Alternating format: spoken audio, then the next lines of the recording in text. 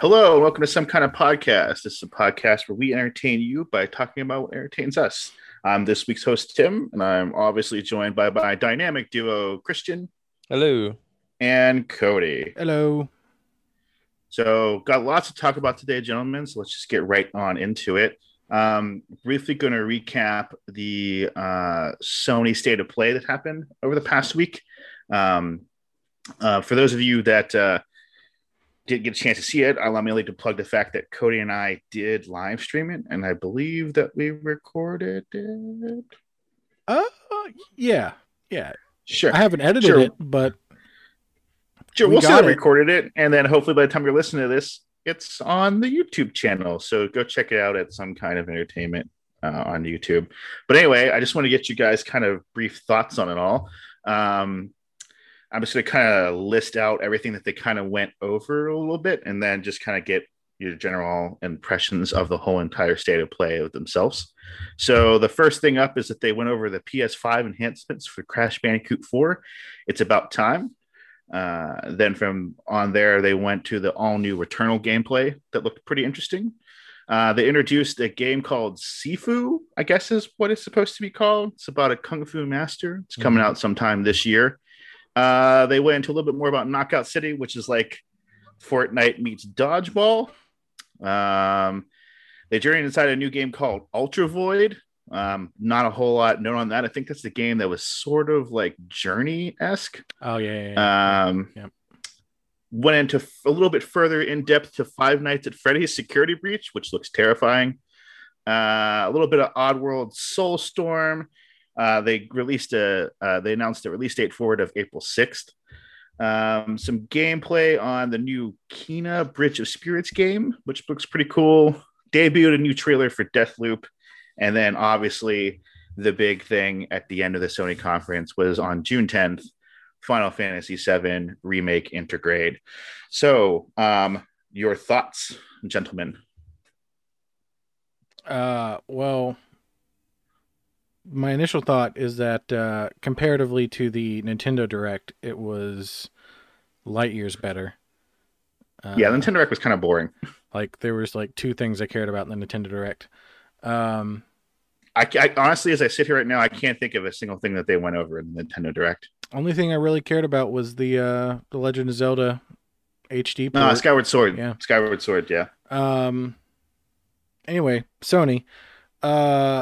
I still haven't played the new Crash Bandicoot game. I was waiting for the PS5 version, so I'll probably pick that up.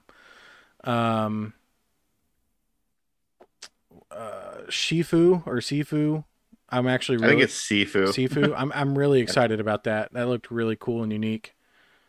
What was the Returnal, right?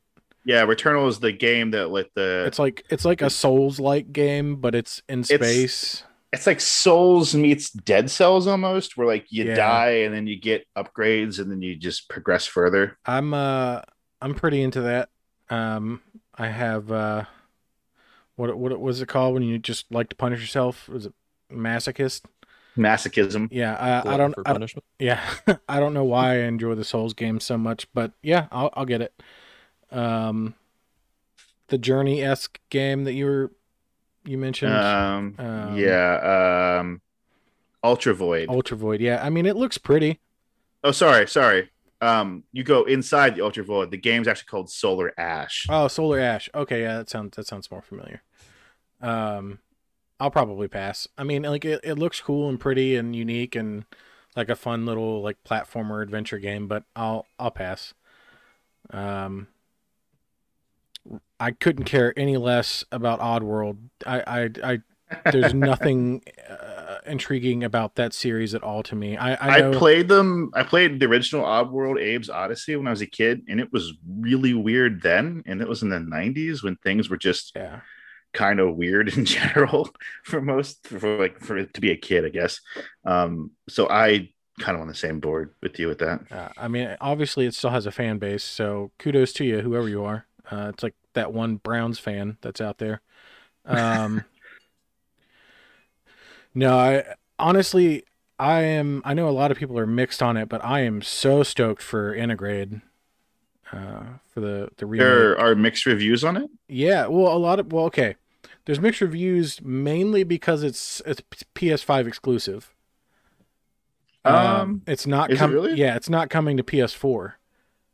Interesting. Yeah, you can't pre-order it on PS4. So a lot of people are pissed because they can't get a PS5. It's so crazy difficult to get one. So, it's hard to get excited about something you have no chance of playing because you can't get one because it's being scooped up by bots and scalpers. Yeah. So, I mean, I sympathize with those people for sure. But I'm really excited about the implications of what Integrate is, because it's new story. It's not something that was in 7. Yeah, it's weird because like it looks like Yuffie's wearing that. I was about to say stupid, but weird. It's so stupid. The Moogle. It's an odd Moogle outfit. The Moogle like shawl thing she has on, hood, whatever, is actually a throwback to Dirge of Cerberus. She was wearing that in Dirge of Cerberus, which is far after 7. So I think it was just like a nod to the game. But I'm more intrigued because the Yuffie that was in that trailer is not the Yuffie that's in 7 in terms of personality. Because Yuffie is not a happy, like, go-lucky, like, fun person in 7. Really? Because, I never really knew.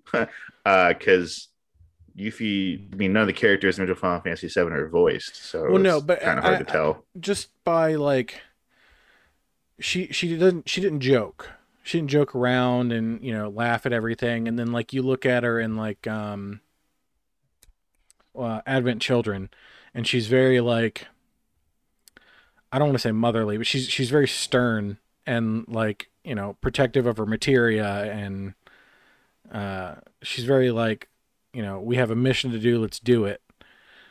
And she seemed way more happy in that trailer. Yeah. So I think my prediction of it is that I think this is going to take place during the events of the remake, and then something's going to happen that is going to completely alter her personality. Like that guy that you're with, I think is probably going to die, and it's going to affect her.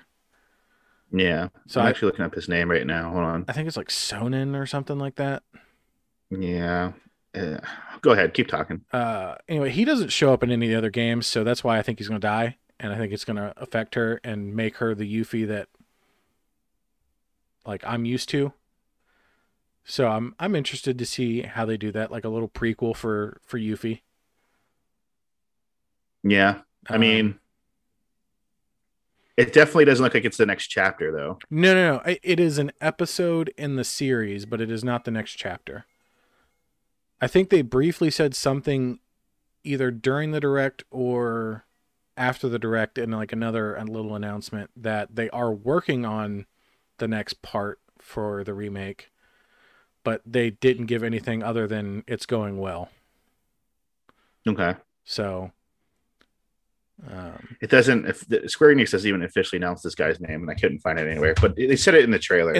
And it's on his little name card. I think it's like Sonnen or something. I could be really wrong. But yeah, I'm super stoked for that. But I know listening, you guys can't see it, and I guess you won't see it in the video either because you can't see your cameras. But I've got all kinds of 7 memorabilia behind me. Yeah, I see a Cloud poster right there.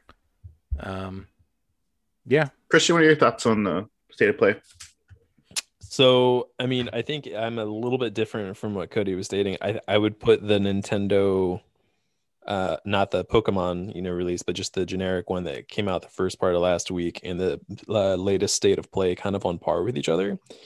Because there wasn't really much from either one that I was super stoked for. Like, I was waiting for, like, the ball to drop during the state of play and be like, and bam, here's this new game that no one knew was coming and everybody's excited and it's awesome. And it didn't really happen. I guess it kind of did with 7. I thought that was cool to doing that. And I agree with Cody that probably is going to piss a bunch of people off since it is exclusive to PlayStation 5. And as soon as it came up, I was like, well, at least Cody and Tim will be excited, because I mean, I played a backstory. I mean, I've never really played much of Final Fantasy series. I played 14 with you guys online, which was really my first really big experience with the franchise. Yeah. And then I finally got around and I played 7 Remake, and like I was fine with it. It's just, I think I've just kind of come to accept that it's not my cup of tea. It's not my go-to game that I really enjoy. But I do appreciate it, and I know there's a massive fan base for it. And it was a great game, so it's great to see that they're doing more content for it. But just like as a general, usually when Sony decides to do a state of play, it's because they've got something awesome that they want to share. And I just kind of felt like it was a bunch of tiny updates to stuff we already knew about. Yeah, I will say that, like, with the besides like the Intergrade thing, they didn't really announce anything new. No. I mean, I guess if you're into Five Nights at Freddy, that was something new, I think, that wasn't announced before. I was gonna say, but I don't think Five Nights was announced before, and then Sifu was new. Okay, yeah, Sifu was new, but other than that, like, there was nothing major. I was kind of hoping that, like, maybe we might get a little tease about God of War or something like that. But they didn't even mention it at all. You know, I know that, not to kind of like out anything right here, but when all three of us worked at Yale Game Shop, it was almost like one of those ads that just kind of played on the TV behind you is kind of what I thought of the state of play. I don't know. That's how they usually are, though. The state of plays are notoriously short and pretty like quick to the point. Well, I mean, I think in years past, but in the past like year to two, Sony's heavily leaned on them for their big announcements, because they've backed away from being even present at all at E3, which used to be their main showcase. Mm-hmm. Well, I know like E3 is like essentially almost dead at this point. Yeah, I'm sure the quarantine has not done it any favors either. There wasn't one last year, I don't think, and they just did like a really long state of play, I think. Yeah, I mean, I could totally see them doing like states of plays, or Nintendo Directs or whatever the heck Xbox does. I don't even pay attention to them around the time that E3 would be, but I don't think that E3 is going to be much of a thing. I don't know, unless they want to unveil new hardware. I think that'd be the only reason why Sony or Microsoft or Nintendo would go to an E3 anymore. No, I think it'll. I think when they left E3, because it was pre-COVID when they left E3. Sony hasn't been at E3 in like 2 years now. It's been a bit. Yeah, so I didn't expect anything new from that state of play. Like, it would have been nice to see like God of War and everything. But I feel like after the Cyberpunk debacle, all the developers are being hyper cautious right now, especially on next gen systems, which is where I think Nintendo is definitely going to benefit from. Because, I mean, no offense to Nintendo, but they're not using. But are they though? Because I don't. Before Cyberpunk was Fallout 76, and before Fallout 76 was No Man's Sky. So, like, are they?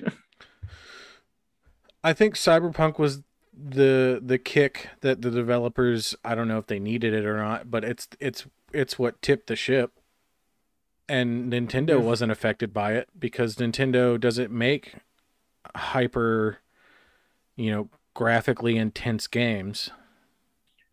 Well, everyone's always been talking about, especially recently with the whole crunch thing with, people making games and developers and whatnot being pushed to work 80, 90-hour weeks and not really sleeping or eating or seeing their family to meet deadlines. Yeah. So, I mean, if Cyberpunk was what they needed to have to finally maybe relax a little bit, because I know, for instance, I was watching some gameplay on Biomutant, which I knew nothing about until recently.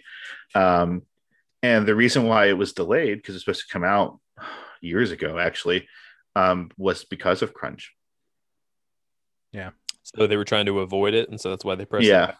Yeah. I mean, they wanted to fix bugs too, but they wanted to like take their time. Now, I don't know how accurate that is, because I wasn't seeing anything from the studio itself, but that's what was being reported. They announced it forever ago, and they had like one like cinematic trailer, and then there was almost nothing for like a year and a half. And they've just kind of every now and again just been like, yeah, we're still working on it. Yeah. So yeah, well, I guess the only things we haven't really touched on, just to kind of bring up to get your thoughts on, how do y'all feel about Knockout City, which is essentially dodgeball meets Fortnite? I'd happily pay $20 for it as a side game to fool around with, and I'd also could easily see it being just like the free game of the month for PlayStation 5 at some point later this year. What if it was free to play? Yeah, I mean, if it was free to play, I'd definitely check it out. I tried out Destruction All Stars, and I'm glad I didn't pay money for that game. So, yeah, I was actually going to say, because of Destruction All Stars, I don't think I will pay for that game. Really? Because Destruction All Stars was such a disappointment to me. I'm so glad it was free. Yeah, I would not want to have paid more than $20 for that game. I would have been mad if I paid $20 for that game. I think I would pay like maybe $15 for the dodgeball game. What's it called? Knockout City. Knockout City. Like, I could see it being fun, but I could also see just me personally losing interest really fast. You can use your teammate as a ball. Oh boy. It reminded me a lot of Splatoon. It looked like Splatoon, Overwatch, and Fortnite like just merged and made a dodgeball game. Yeah. And then let's see here, Kena, which is the Bridge of Spirits game. Oh yeah, that's a no-brainer. I'm getting the crap out of that. Little characters. Yeah, I'm kind of surprised. So the price tag on Kena kind of throws me off because I think it's like $39 or $40. Yeah, it's 40. It's $40 for the base game, $50 for the deluxe, which is what I got. So and then the whole marketing towards next gen games is that when a fully fledged next generation game like Ratchet and Clank Rift Apart comes out, the base price for not deluxe or anything like that, just the basic game is $69.99. Mm-hmm. So if the basic thing of this is $39, it's a short game.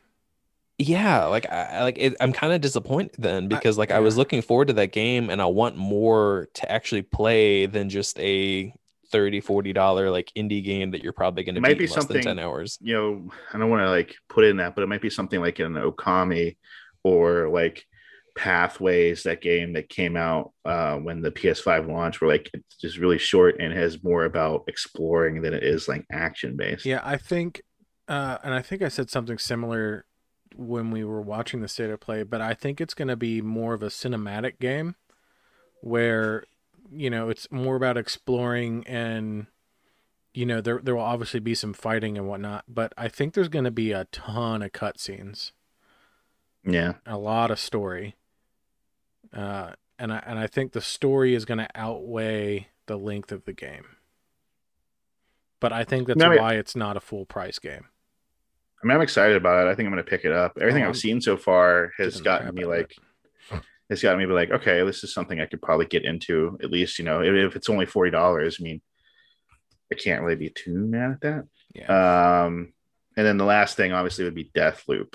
They revealed a new trailer. I just can't make up my mind on that game. I go back and forth on it regularly. I really want it. I think it looks like it's a lot of fun. Which is surprising to me because knowing you and how much you hate first-person shooters, I know it's bizarre to me that you're like, I want this game. It just looks like, I don't know, different. I don't know. It looks like it would be fun. I don't know. Christian, yeah, so I definitely think you're right. It does look really interesting, and I think you and I are probably all of us are under the same. It's so far removed from the typical norm of a first-person shooter, and has such a different play style, along with really cool graphics. And it reminds me of Borderlands. Yeah, it kind of reminds me of Borderlands and Dishonored. Mm-hmm. Never played Dishonored. But, it had that teleportation aspect to it. But by putting out by a developer like Bethesda, that they have a lot of effort put into that game, and then it's gonna be great. The biggest concern with me is, I guess, also why the game looks interesting with having to recycle through time over and over and over again until you can finally beat the other assassin and make it to the end of the game. Once you've done that, I don't think there's any replay value. So I mean, I could be wrong, but like from what the marketing they've done so far, since they announced the game, they've just kind of shown the same trailer with the slight modifications over and over again. So it kind of seems like how it's going to be. And then the other side of it is that Bethesda was bought by Xbox. So as far as longevity of this, like say if the game is phenomenal and it's great, the likelihood that it's ever going to get a sequel or any updates is probably very, very small. Yeah, I mean, I'm interested because it is available to buy right now on the PlayStation 5 store. So I guess it's actually on discount to pre-order.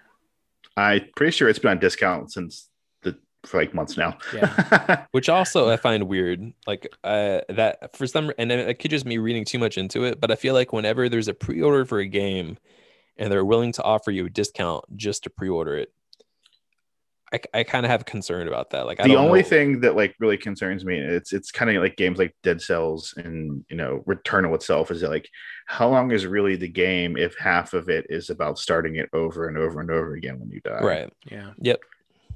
So are they just replacing content with just doing the same stuff over and over again?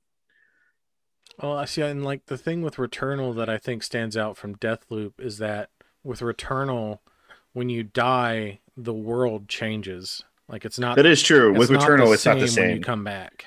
And I don't know if Deathloop is like that too. I don't think similar. It is. I don't think the world changes, but I know the enemies do. So like the enemies will appear in different spots. Yeah, because everybody there is conscious of the loop. Yeah. So like when you kill somebody and you loop back, they know that you killed them and they'll probably avoid where you killed them. So like to that degree, I think that's kind of cool that like if the AI actually learn and recognize what you did and then like make preparations to stop you from doing it again, that's kind of cool.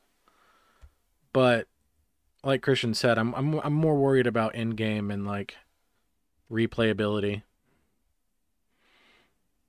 Okay. So, I mean, that essentially wrapped up the whole kind of state of play thing. I mean, I know that like you guys are kind of split on how you felt about it. I thought it was okay. I thought it was a little short personally, but I mean, somebody's kind of notorious for kind of just doing these throughout the whole entire year. Yeah. So yeah, I mean, they're if they're short, not like Nintendo drags them out.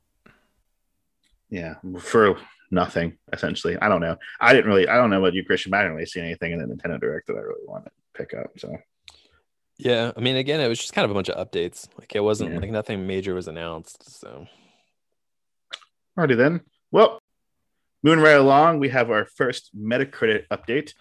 For those of you that need a refresher on what that was, on episode 3, Cody, Christian, and I made predictions on what we think Metacritic results would be for 10 video games and 10 movies that are supposed to come out in 2021. The key word there is supposed to, because obviously, given the state of things are kind of a little bit in flux for most of the time. We made predictions on what we thought the percentages were going to be, and based on what the percentage is versus what we predicted, we get points. So to kind of recap the whole points thing, if you were 100% accurate, dead on the money, you got 4 points. If you were within 2 points of the actual percentage, you got 3 points. If you were in 5 points, you got 2. And if you were within 10, you got just 1 singular point. And if you were that far off and did more than 10, you get a you suck, because you don't get anything. You get jack is what I'm saying. So out of the 20 that we picked, the first one that came out was Persona 5 Strikers. It released on February 19th. You could play it a little bit earlier if you bought the collector's edition or whatever. You got it like 4 days earlier. Or it might have been the digital collector's edition. I can't remember.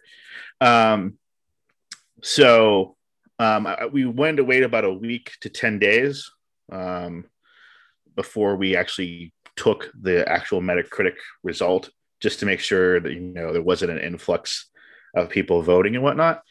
So I looked yesterday, which would have been day number 10 from the release of Persona 5. Released on the day of recording. By now, by the time you're hearing this, it's been longer. So the Metacritic. So I guess I'll go with our predictions first. So for Persona 5 Strikers, Christian guessed in 84, I guessed in 85, and Cody guessed in 82%. The actual one from Metacritic as of yesterday was an 84. Hey! So that means right off the bat, Christian nails it right on the head and gets 4 points. Cody and I were still within 2 because he guessed an 82 and I guessed an 85, which means we each get 3 points. So if there was a leaderboard right now, if you want to look at it, Christian's on top with 4 points and Cody and I are tied for second with 3 points. So it makes me a little bit worried because Christian was the person that set this up and now he That's true. He gets one right on the bullseye right from the jump. I did not have any prior knowledge, I promise. Insider trading. Yeah. Some things up forward to the next 2 things that are on the radar for the month of March. Monster Hunter Rise does come out I think on the 21st. It's at the end of the month at some point. Yeah. And then Godzilla versus King Kong was supposed to come out this week, the first week of March when we're recording, but it actually got moved to the end of March. So it's now releasing on March 31st. And Story of Seasons. And Story of Seasons? Okay, I didn't even see Story of Seasons on there. So we have 3 of our Metacritic predictions coming out in March. So be prepared for more updates going down the line. But for right now, Christian leads the pack with 4 points. Well done, Christian, and your insider trading. I'm not saying it was a setup, but feels like a setup. I will say, like, when we did the whole thing, Christian made the point of like, I've never seen a score this high for one of the things that we did, and now I'm kind of like, maybe I should have listened to Christian a little bit better because now I'm a little bit concerned about all my other picks. Yep. But hey, we were still within 2, Cody, for this one, so we weren't. It is what it is. Completely wrong. No, we were pretty accurate, just not as accurate as Christian. Nope. I think he was going up there and like just voting. Trying to boost the score. Trying to boost it up. It got to 85 and he was like, crap. Negative. He's texting like his sister, like, hey, go on here and like Ashley, go vote negative. I'm just kidding. Anyway, I digress. So big topic of discussion today, gentlemen. It is the 25th anniversary of Pokemon. At the time of recording, it happened 3 days ago. Pokemon Red and Green in Japan, it was green in Japan, it ended up being blue in America, was released on February 27th, 1996, which means just this past weekend was the 25th anniversary. So I wanted to have a little topic of conversation about Pokemon today. So first of all, what is your guys' relationship with Pokemon and such of like, how do you feel about now, how you were introduced to it, things of that? Yeah, so I mean, Pokemon was, I think we even talked about this back on episode 1 or 2. Pokemon was my first big obsession game. It was the first series that I really latched onto, played for hours and hours and hours. When I first played Pokemon Red, I basically was going to all the game shops around where I was living at the time up in Pennsylvania, trying to track down the other ones, even though every single time I went into a game shop, my parents would try to get the people to convince me. They're like, hey, it's the same game. There's just a few different Pokemon and that's it. And I didn't care. I wanted all of them. So that's what I started off with Pokemon Red, went to Pokemon Yellow, and then I think I got Blue. I can't honestly remember on that one. But yeah, and then I've played it since. I haven't missed a generation since the original one. I guess I missed the first launch of Red and Blue. So when I played it, it was a little while afterwards. But then going forward, I played pretty much every single generation at launch. So it's happy birthday to Pokemon, and I am going to continue playing for probably ever. Yeah. Cody? Pokemon Red, outside of like Tetris, was the first game that I ever played. On a Game Boy, and I got it. I didn't get it at launch. I definitely got it towards my birthday in '96 when it came out, which is at the end of the year. And yeah, like Christian, I was hooked. I haven't technically missed a generation. I just never finished Sun and Moon because I hated it. I played it and then didn't finish it because I have feelings about that game. But okay, we can get into that a little bit more depth here. Love Pokemon, always will. Sure. I had a little bit of an interesting start to Pokemon. I wasn't immediately on board with Pokemon. Not that I hated it or anything. I just was one of those people that like wasn't in the know when new things were coming out. You know, I wouldn't say that I, suffered or anything when I was a kid. I don't know. I went outside and played more than I did anything else. Like I was always at the park. So I just missed out on some of the new cool things that are coming down the line. But a friend named Ryan, and around the time that Pokemon was getting big, there's another show that came out in the mid to late 90s that was getting really popular called South Park. And my friend Ryan was really into South Park. And there was an episode that came out about Chim Pokemon or something like that, or Chim. Yeah, something like that. And it was making fun of the whole Pokemon addiction kind of thing. And my friend Ryan was watching it because I wasn't allowed to watch South Park. And one day he was just kind of talking about the episode. And I was like, what the heck is Chim Pokemon? And he was like, the whole Pokemon craze. And then from there, I started watching the show. So I kind of became the crowd that he was making fun of, but whatever. And then I did play Red. I don't know where in the release calendar it was in, but I did play Red. I never got Blue, but I did play Red on my mom's boyfriend's Game Boy, because it sure as hell wasn't my Game Boy. And it was a fun fact, I also only played Tetris on it too, so it's just funny that those were the only two games that I also played. And that was kind of my introduction for Pokemon. But considering the game here, what were your starters? What were your picks for your starters here for each generation? So far, there's been 8, but I'm kind of saying like 8.5 with the Let's Go Eevee, Pikachu, Yellow kind of era. That's kind of sort of in the early aughts / couple years ago.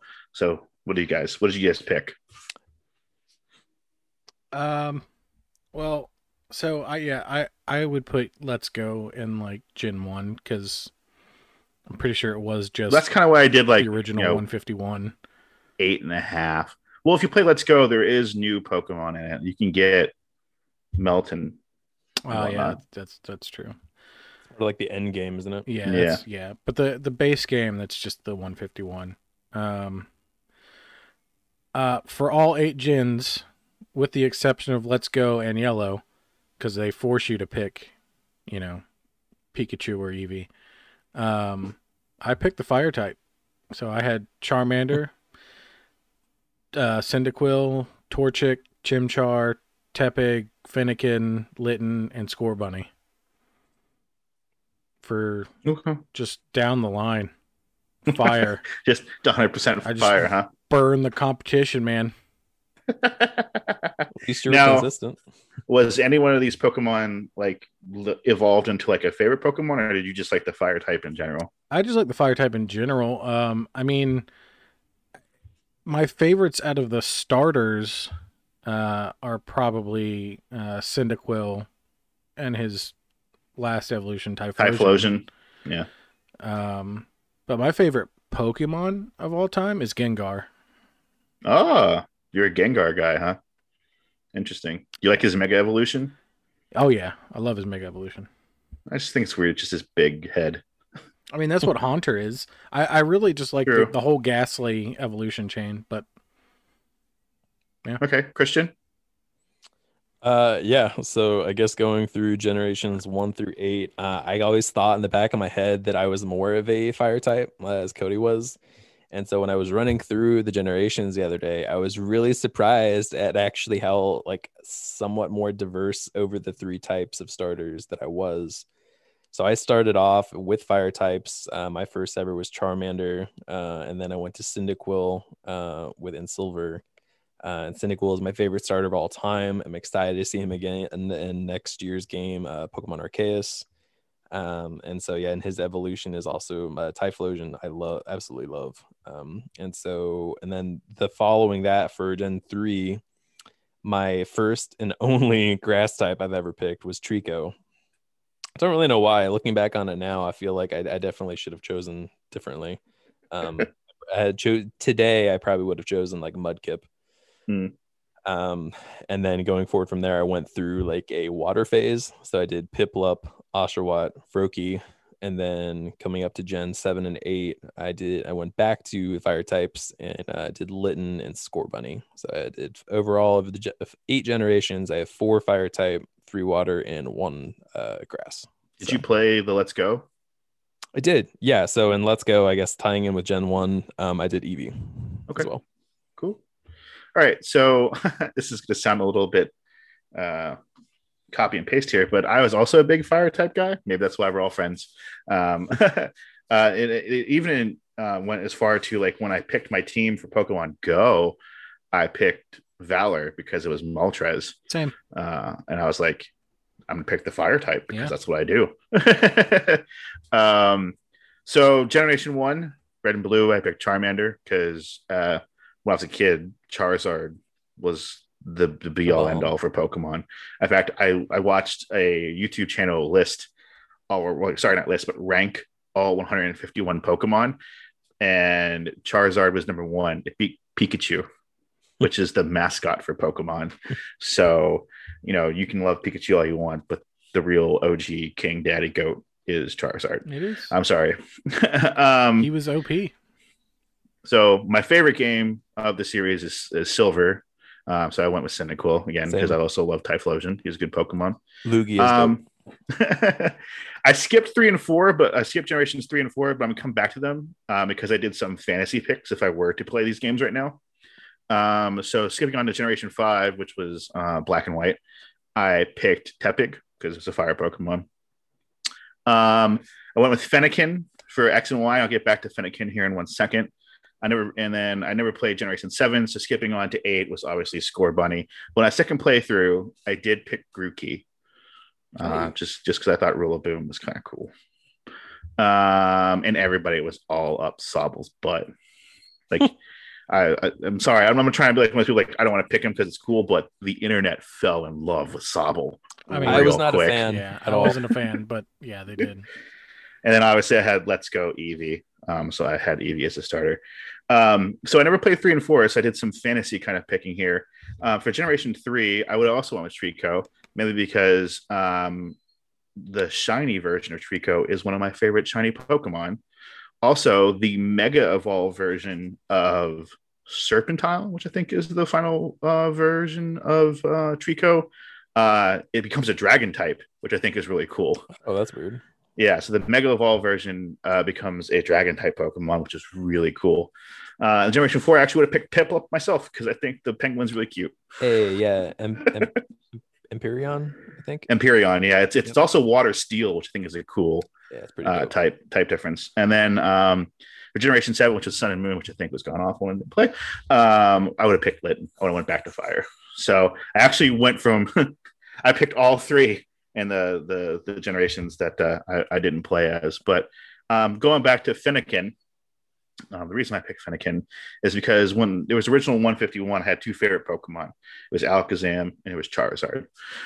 So, Psychic and Fire were my 2 major kind of things. When I built decks when I was a kid, I would put Psychic and Fire together. Mm-hmm. And Fennekin, when it becomes Delphox in its final form, is a Psychic Fire Pokemon. So it is without a shadow of doubt that Delphox is my favorite Pokemon. So, oh yeah, so that's your favorite Pokemon of all time or favorite starter? No, it's my favorite Pokemon is Delphox. I don't think I ever even said mine. Mine's Lucario. Oh yeah, well I mean, in my head, I knew that was your favorite, so it didn't register that you didn't say it. Like it was yeah, it's Lucario. If you know your life and you know that I like Pokemon, you know that I like Lucario. So it was just mutually understood here that was my pick. Yeah, no. Honestly, when you said it, I was kind of like, oh yeah, of course, Lucario. I knew that. Yeah, but Delphox, Fire, Psychic. those two combinations I think are both really cool. And were my favorite as a kid. So when I saw that Delphox became Fire Psychic, I was like, oh no, you're so cool.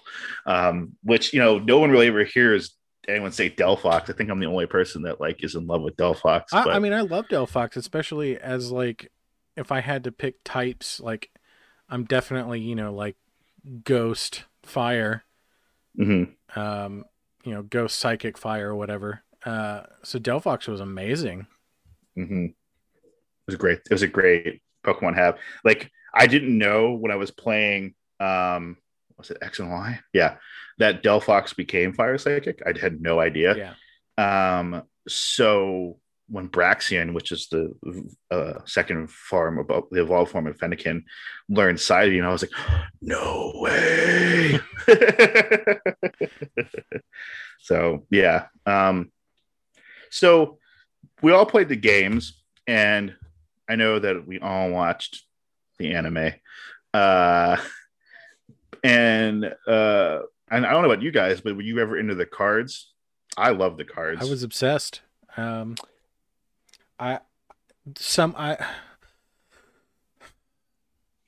choosing to hold out the idiotic hope that it's somewhere in our attic, but I have a binder somewhere that's not totally completely destroyed, thrown away in a garbage dump somewhere from my past or whatever, from parents cleaning stuff out, that has, I mean, at least like 7 inches thick of Pokemon cards, including like original Charizard holographics and shit. That's worth some money now, by the way. Yeah, it's worth I think $1.50 online. That binder is worth a ton of money. If you have a dark Charizard, it's at least $200 online. Yeah.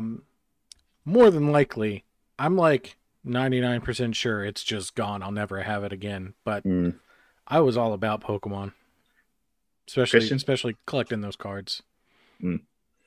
Yeah, so between Pokemon cards and Yu-Gi-Oh cards were like the two the two. I missed the Yu-Gi-Oh train. I missed the Yu-Gi-Oh train. They were the two things that it was my first big collection thing that I got obsessed with.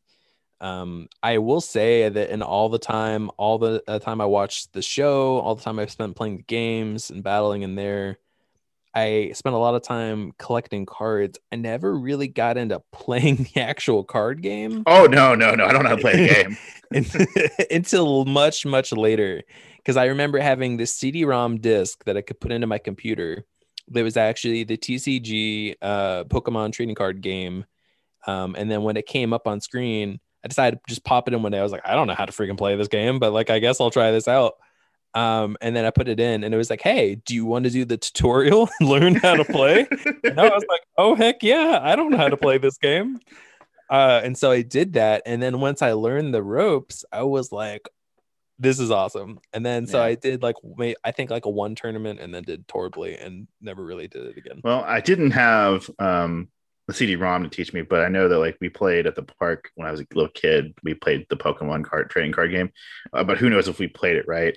But fun fact, speaking of cards, I met my cousin. I saw him this past weekend, and he had a Pokemon card in his phone case because it was a clear phone case, and I thought that was really cool. So I did the same thing, and cool. I have a reverse holographic Charmander just kind of chilling in the back of my phone case because I thought that was really cool. That's awesome. I don't know. Yeah. That's pretty cool. But I also collect the cards. So my real question for you guys with that whole thing is like, if you had to pick one and the rest went away between the cards, the game, and the anime, which one would you want to stick around? The game. Yeah, the game. See, I'm a little bit different. I would pick the cards. I really like the cards, man. In fact, I think Pokemon is what got me into like all my card based, like, because I like playing cards. I like card board games. I like collecting cards. So like, I think it was the Pokemon cards that got me into that whole entire thing. And I don't think I would want to get rid of that. As much as I love the games, and it would be sad not to be able to play a Pokemon game again, with the exception of Arceus, which we'll talk about here in a second. Most of them have kind of been copy and paste with just updated graphics and new Pokemon. Well, yeah. But no, and I guess if you rephrase that question and out of the three, one had to go, I think for me, it would be the trading card. Like really, I have too much of like a I can't think of the word. collection. No, never mind. I'm just gonna move past it. I have too much of a long history with watching the anime to have that go away. Like I grew up watching that anime as it came out, and I absolutely love it. I actually have the first season box set for the original anime on DVD that I'll go back and watch occasionally. See, I think the anime would be the one thing I wouldn't miss. Really? Yeah, I think if I had to, if it was just, pick one to go away forever, it would be the anime. Yeah. Like, don't get me wrong, I watched it growing up, but like, same. If it came down to like, okay, you can watch Pokemon or Dragon Ball, I was going for Dragon Ball. Like, Dragon Ball can go.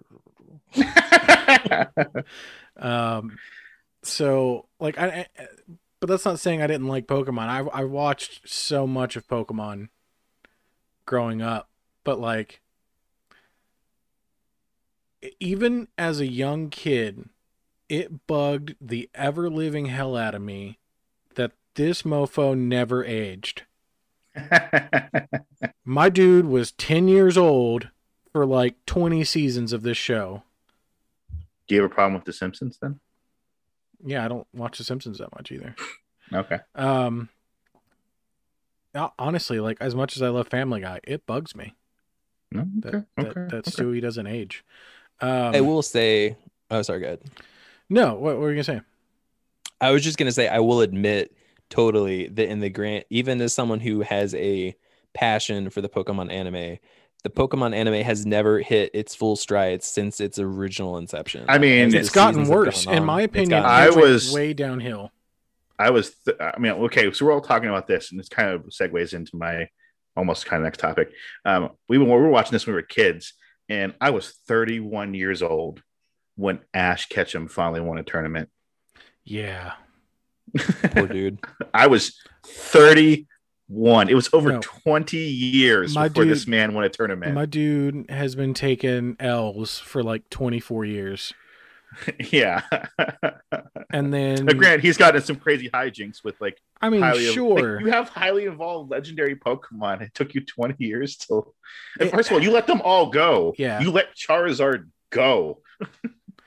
So I will say, since the original show, since the original voice cast and all that, have you guys tried Pokemon Journeys on Netflix? It's like the awful. newest. I'm just kidding. No, I haven't watched it. Is it the movie or are you talking about the show? I was about to leave this chat and just disappear. Is that the one that actually follows Red? Yeah, Red's like a side character, yeah. And so like Ash teams up with this I can't even remember the name of.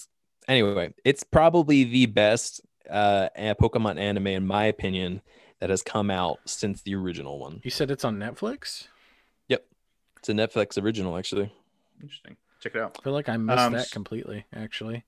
So since we were watching this as kids and we're obviously still very passionate about it as adults, what do you think has made Pokemon so popular over the last 25 years? The games. Yeah, I mean the games, and like Tim said though, like what's interesting about Pokemon as a whole is, with the exception of a few games over the years like Pokemon Snap, Pokemon Stadium, Pokemon Coliseum, Pokemon XD Gale of Darkness, it's kind of been a copy-paste formula with updated generations. Like there's new Pokemon in the game, there's new characters, there's a new environment to explore, but it's the same game.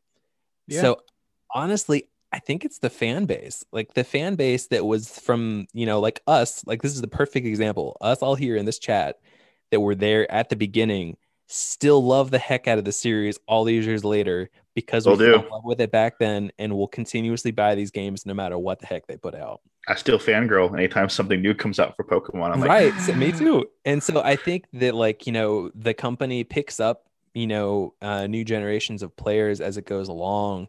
But I think the thing that really keeps it going, and I mean, honestly, that might be true with other long running franchises as well, is just the people, like fans get so invested in the franchise and in the series that no matter what happens, they'll stick with it and they keep buying those games so that it keeps enabling the company to keep putting out more. Well, it's because we all want that fabled Pokemon game that doesn't exist. We're getting closer. We're getting closer to it, but it still doesn't exist. All right. Well, let's go ahead and segue into this then. Recently, within the last week or so, the Pokemon Company have announced that from what it looks like, we've only saw a very basic minimum trailer and gameplay to be the first open world-esque Pokemon game, Pokemon Arceus. So since you guys are talking about it, what are your thoughts on that in the future for Pokemon?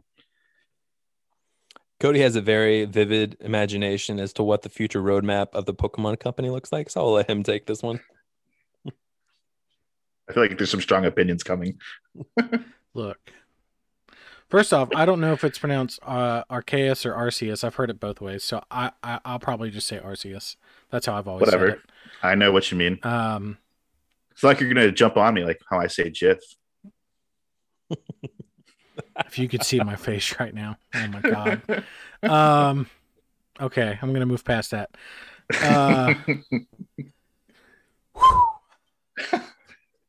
So, Pokemon Arceus. It does look like it's an open world Pokemon RPG, which I think is phenomenal. It looks like it's definitely like in the vein of Breath of the Wild, where it's this big, massive open world, and you're going to be able to catch Pokemon and battle them and all that good stuff. Now, we've seen very little about it, so we don't know outside. Yeah, it's not supposed to come out for another year at the minimum. We know that it's supposed to come out early 2022, and that there are battles. Was it even that? Yeah, I just heard 2022. No, they said early 2022. Okay. Yeah, they might have even said spring. Yeah, you can see that you can actually catch Pokemon in the wild. They're running around in wild, and it looks like it's a free camera, like Breath of the Wild. And there is traditional battle mechanics, because they showed the moveset on the screen. But outside of that, we don't know anything. We don't know if there's going to be, some kind of gym leader-esque system where you're or dojo system, kahuna system, whatever. Like we don't say it's supposed to take place years. Yeah, it's like feudal Japan.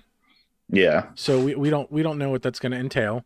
The game is called Pokemon Legends Arceus. Yeah. So there's gonna be some overall plot. Obviously, we don't know what that is. We don't know how long the game's gonna be. I'm intrigued by it. I'm definitely excited about it. So I've had this, and I think most Pokemon fans, especially if you grew up with the games, and the reason people keep buying them is because there's a fabled Pokemon game that everyone wants. And it's either that, there's like three versions of it. There's the MMO that everyone wants, where you can run around and literally do, whatever you want in all the regions, and, team up with your friends and explore, become a police officer with Growlithe, and do whatever you want. And then there's the big ass open world game where it's all the regions, and you can go from, region to region and battle all the gym leaders and the Elite Four in each region, and then, maybe become like the ultimate champion or whatever. But it would be a big open world, free camera type game. And I think that game is like 5 to 10 years, if not more, down the road. And I feel like over the years they've been testing. We're going to be 40 playing this game, is what you're saying. Yeah, I think they've been slowly testing the waters over the years, like Christian was saying, because like they branched off for a brief period of time and made like Coliseum and Stadium, and then they did Pokken more recently. And stuff like that. So, and then with Sword and Shield, they introduced the idea of an open world with a slightly freer camera. So I think that they're testing the waters. So I think with Pokemon Legends, if it goes well, I think it's just one more step towards that fabled game that we all want. I think the problem with Pokemon, in my mind, is that it is essentially copy and paste per game. Like the environments obviously change, new Pokemon or whatever, but the formula is essentially the same. I mean, yeah, but if it ain't fixed, if it ain't broke, don't fix it. Right. So. But I feel like they're too timid and they're afraid to take that big jump, which is why Arceus, I think, is so surprising to a lot of people, because it is a very vastly different game. Just by the first glimpse that we've had. Yeah. So I think you bring a good point. The Pokemon Company and Game Freak as a whole have been very timid about doing any sort of vast changes to the formula that we've all come to know and love. And I think if Legends works, it'll become its own franchise that'll do like an every other year system with the basic core RPG games. So like you might have Gen 9 in 23, and then you have the sequel to Legends in 24, and they'll keep going back and forth for a while. I could see that, or I could see them, depending on the success of Legends, just straight up making Gen 9 in that way. Well, think they'll... Oh, go ahead.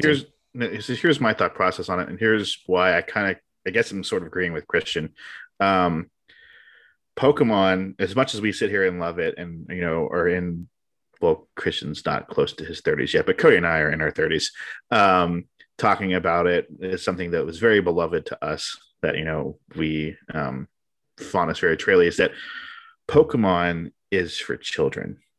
I don't mean to say that negatively. It's just that's what they're marketing to. That's what their whole ploy is towards children. All the stuff that like they promote and sell, and that's why I think it's so copy and paste with their games, is because their games are also meant for children. Now, obviously, as their first generational fan base, which would be all of us here in this chat party, have grown up, we've obviously been craving and desiring something more than just the generic, I'm going to go become a Pokemon master. Yeah.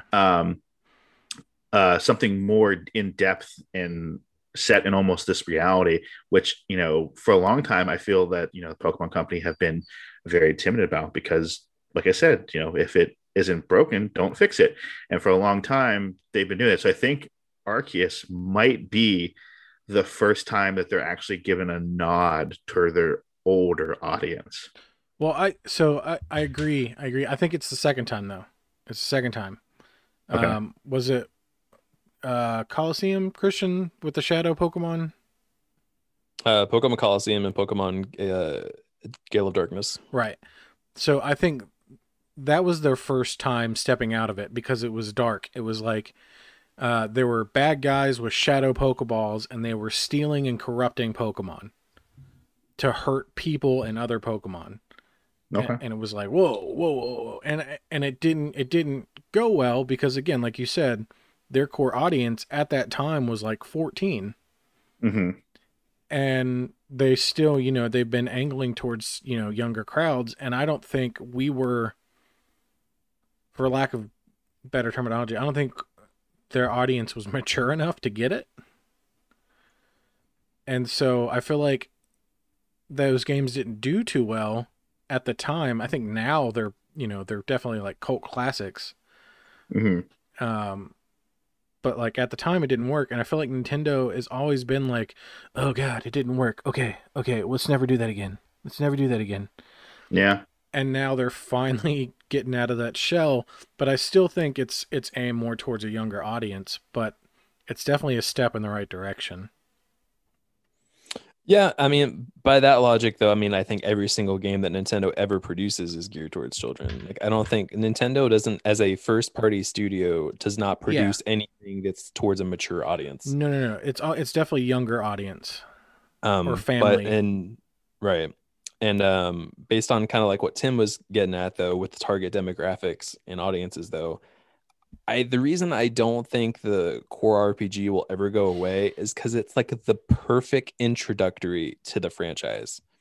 And so if they keep putting out new games that are following that same copy paste formula, it still works for him because people are being born every single day. People are growing up and discovering video games for the first time. And it's that great part of the franchise to just jump in and learn the mechanics of Pokemon and then say like, hey, once you love it, okay. And once you get used to it, once you played one or two of those games, then there's this, next step up now, hopefully, which is Pokemon Legends, which is a little bit more in depth, more into the lore, more into the backstory, kind of going the more like, Legend of Zelda Breath of the Wild route. And then hopefully down the line, like you were saying before, Cody, maybe there'll be another step above that. That'll be an actual fully immersive MMORPG that we can all love. I think there's another game or two in between Pokemon Legends Arceus and the fabled game that we all want. I think there's another 2 games at least before we get that. Well, I hope that I think if Pokemon Legends is going to be, what I hope it is, and it will eventually lead to that game where like I can actually just be my own trainer and go and do what I want to do, and whether it's catch Pokemon or fight Pokemon or trade Pokemon or breed Pokemon or just have them water my crops if I want to. I hope that the Legends it becomes a series. Like I'd play a Legends Dialga game or a Legends Mewtwo game or a Legends Lugia. Legends Lugia just sounds like it'd be awesome. On various different regions. But like, what do you want out of Pokemon Arceus? I want it to be successful. I want it to be, in my mind, I mean, I would like to see some kind of a gym situation, or maybe even like you're starting gyms, like you're putting that stuff together. So like you're the first gym leader. Maybe, yeah, you're the first gym leader, or you're the one that like paves the way and like sets up gyms. But I hope that it, I hope that it's not just an empty blank, world. I hope that there's multiple villages and towns, and we briefly talked to Steven the other day. He was hoping that there wasn't going to be like crafting and stuff like that, but I think that there will be. I think that, he joked like it's going to take like 2 sticks and a clump of mud to make a Pokeball or something, but like I can kind of, dude, that'd be really cool. I can kind of see that.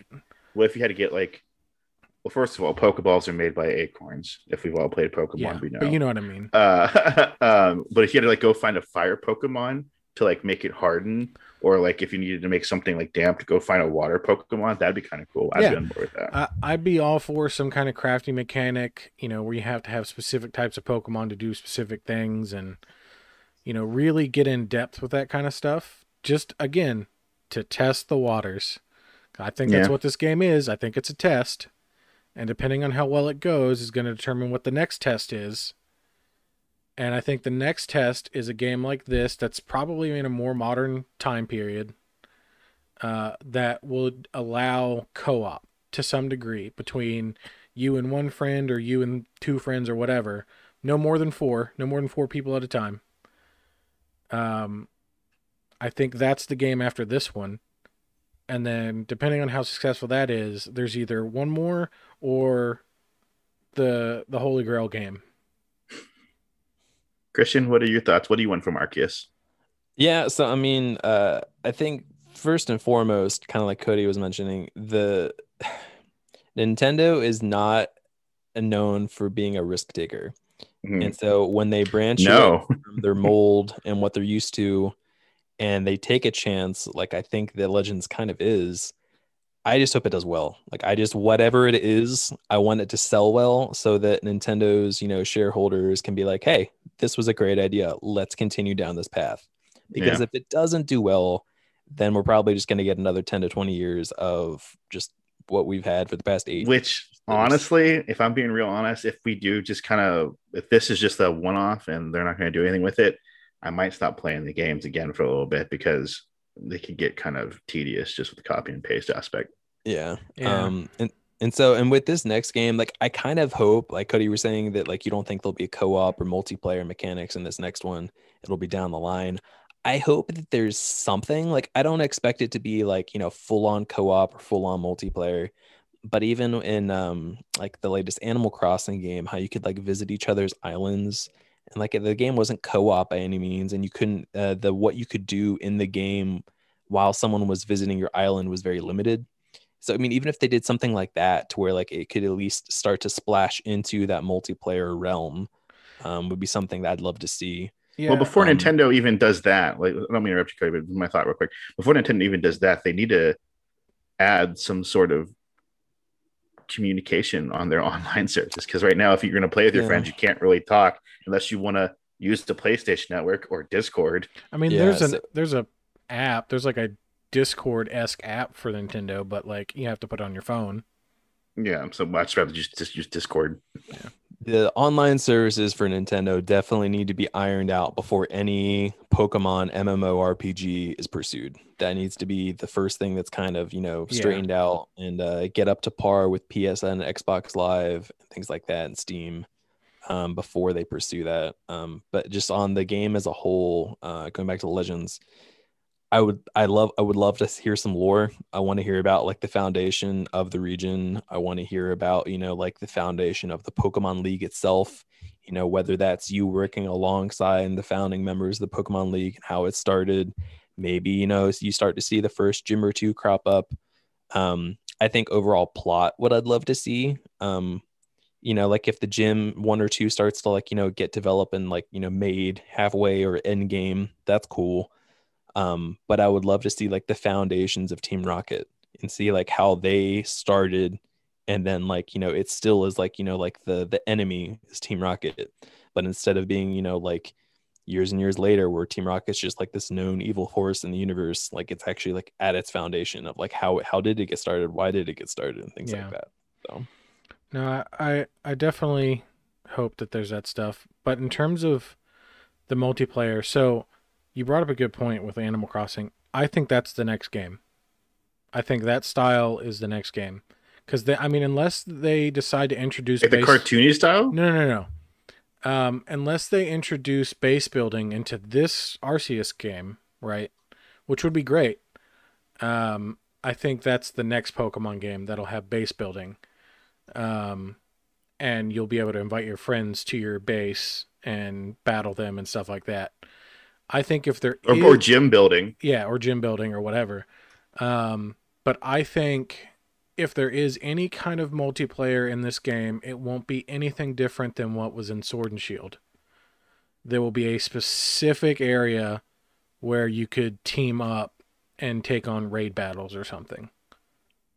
But I don't personally see it going any further than that, if at all. You'll obviously be able to battle your friends. That's a staple for Pokemon since the beginning. Mm-hmm. Whether it was, the cable from one Game Boy to the other, like there's always been that aspect of battling your friends. So right, there will have to be some kind of mechanic for that. Well, I just always. Oh, I'm sorry. Go ahead, Tim. No, go finish. I was just gonna say one last little thought. It was such like a tease during the games over the years, whenever you'd have like your rival and you'd be like, hey, let's team up and take on these 2 members of Team Rocket or whatever. I was like, this freaking sucks, because it's just enough of a tease where I'm like, crap, this would be awesome if this was co-op and we could actually go through this, like essentially dungeon of like Team Rocket's hideout together with a friend. That would be dope if they're like instances, like in like a Final Fantasy 14 kind of aspect, or WoW. That'd just be dope. Straight up dungeons. You just take 6 Pokemon and you guys go and you battle whoever the trainers are in there. Yeah, just like a straight up, like a legitimate dungeon or raid where it's like a whole like actual thing. Like, can you imagine like a legit like Destiny or Final Fantasy 14 style raid with Pokemon? I'd lose my mind. I would. I would lose my mind, man. That would be so it'd be so good. Once you lose your 6 Pokemon, you're just kind of out. That's the fabled game. Yeah, that's what I'm saying. Yeah. And I think we're like 10 years before it happens, if that. Like I think it could be longer, but the one thing I really hope that Arceus does is that I don't want it to handheld me. If it's gonna be Breath of the Wild-esque, I want it to be Breath of the Wild-esque, where like I kind of figure it out as I go along. I don't want the here's a Pokemon Center, you can heal your Pokemon there. I think it will be more Breath of the Wild, and I was gonna say this earlier. I truly don't think we would have this game if we didn't have Breath of the Wild, because Breath of the Wild was the first time that they've taken a legitimate risk with the Zelda series, outside of like Wind Waker making it all toony and going, you know, like that Toon Link route for some of their spin-offs. Breath of the Wild was a legitimate like left turn for the series in terms of how they played, with like breakable weapons and crafting and cooking and stuff like that. So I think because they took that risk, it's taken them this long to make this risk, because that one worked. That's why I think there's another 2 or 3 risks down the road that we don't know about, depending on how this one goes. All right, well, to kind of start wrapping things up here, to leave the future in mystery because we don't know, but to talk about something that we do know, what would your guys' personal favorite moment be with Pokemon? It could be with the game, the anime, the cards, something you bought, something you experienced, what have you. So I mean, I think personally, me, just as a kid, I think that the moments that stand out the most was, after I got, into the franchise, into the series, started playing the games. I had my Game Boy Advance SP, which was like that weird folding laptop style Game Boy. And I'd go to like friends' birthday parties. And I distinctly remember this one memory where like we were at a party and everyone had to put their initials in Sharpie on the back of their Game Boy Advance SP because we all had it. But everyone had different colors, which was nice. And I remember looking up on top of the fridge at one of my friends' houses, and then I saw them like stacked up like 6 or 7 high. and at those parties, of course we would trade with old link cables, battle each other. And so I think it's the sense of like community that Pokemon has brought over the years, whether playing with friends online, through the new like kind of online format of battling, or like at its foundation with the cords and being right next to each other. Whether it's the card games or the show. So yeah, my favorite is definitely similar to that. Anyone listening, if you grew up near my hometown of Harrisburg, North Carolina, in the middle of podunk nowhere, I went to Harrisburg Elementary, and at the time, there's a grocery store there now, so you can't find it. I'm sorry. It was a 2-story elementary high school. Like it was basically like this big ass castle of a building that I went to school with, and school at rather. And we had like a big old stone courtyard, and it was this whole thing.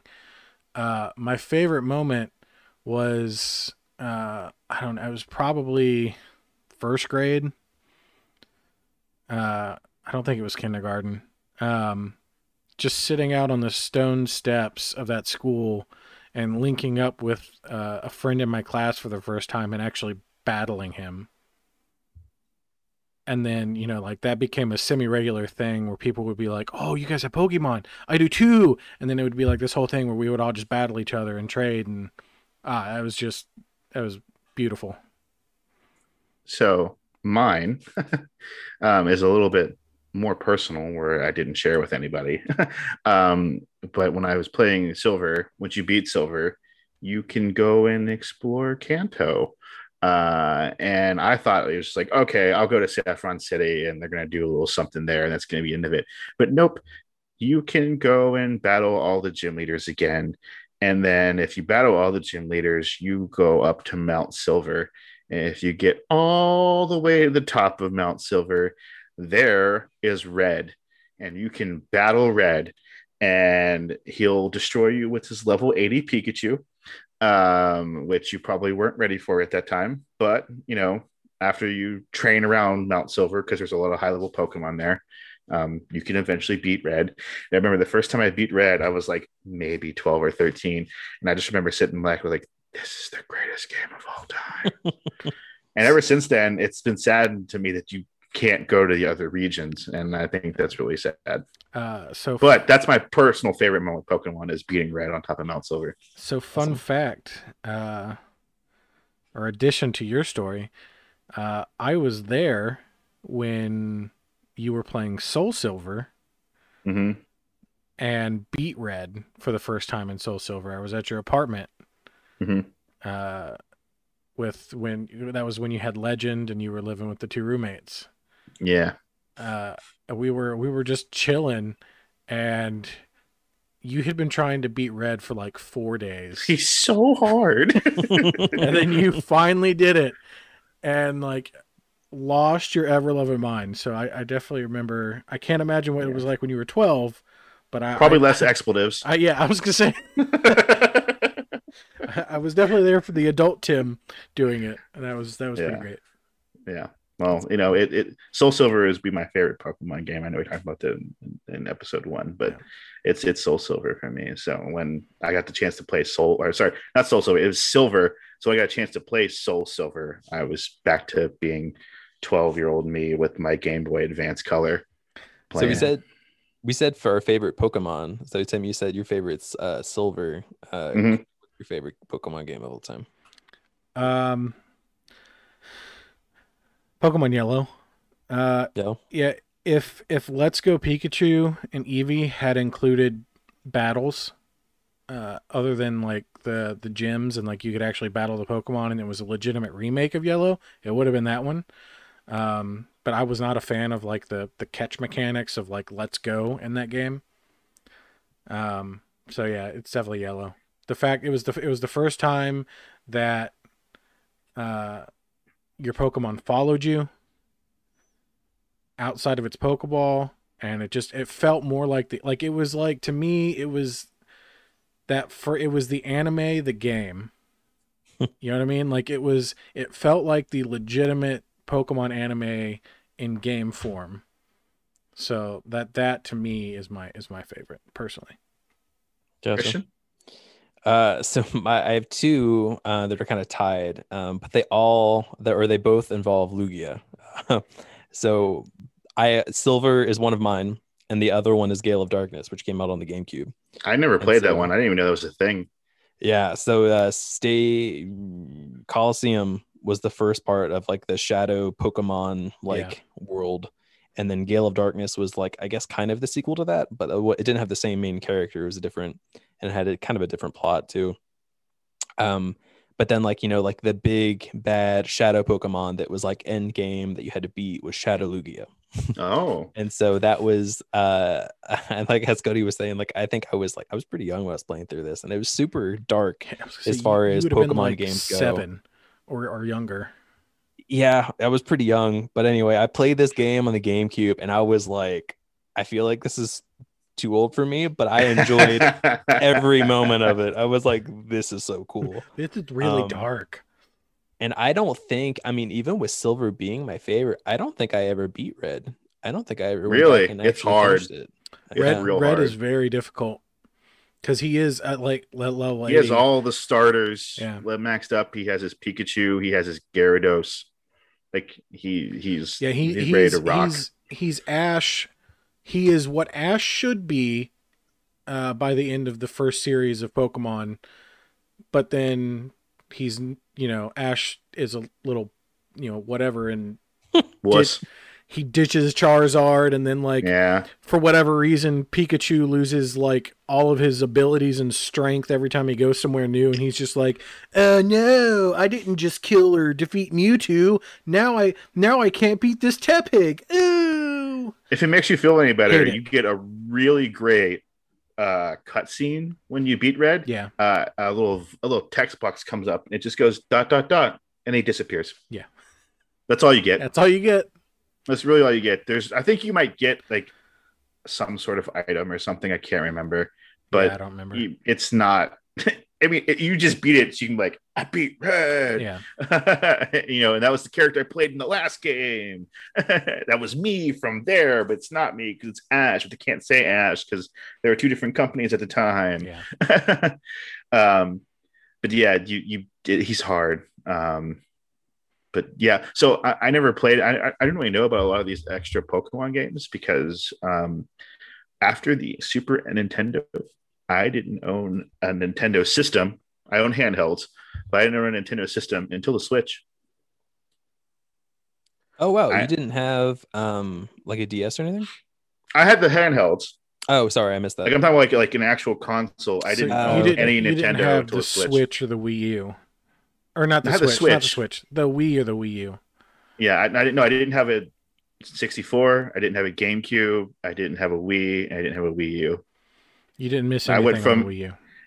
NES to Switch because I fell in love with Sony in between. So, well, I've always said that Nintendo hit its stride with handhelds.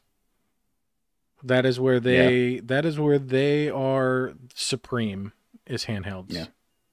Anyway, that's another topic for another day. Yeah. Wrapping this up, happy birthday to Pokemon. Do either you gentlemen have any final thoughts? No, I think we covered everything. Yeah, as you said, happy birthday to Pokemon. That being said, please go out and support Arceus because it's probably something that will eventually lead to hopefully that mythical game that we're all trying to get for. With that being said, thank you for listening. Please make sure you like, share, subscribe, and leave a comment. If you'd like to reach out to us, you can find us on Facebook and Twitter at SKO Entertainers, or visit our website, www.skoentertainment.net, for more information. Also, check out our YouTube channel for some Resident Evil playthroughs. I know that Cody is vastly editing some that I'm doing, and that he and Christian are playing Resident Evil 6. Finally, don't forget to join us next week, because even on the best of days, we all need some kind of entertainment. Bye, guys. See ya. See ya.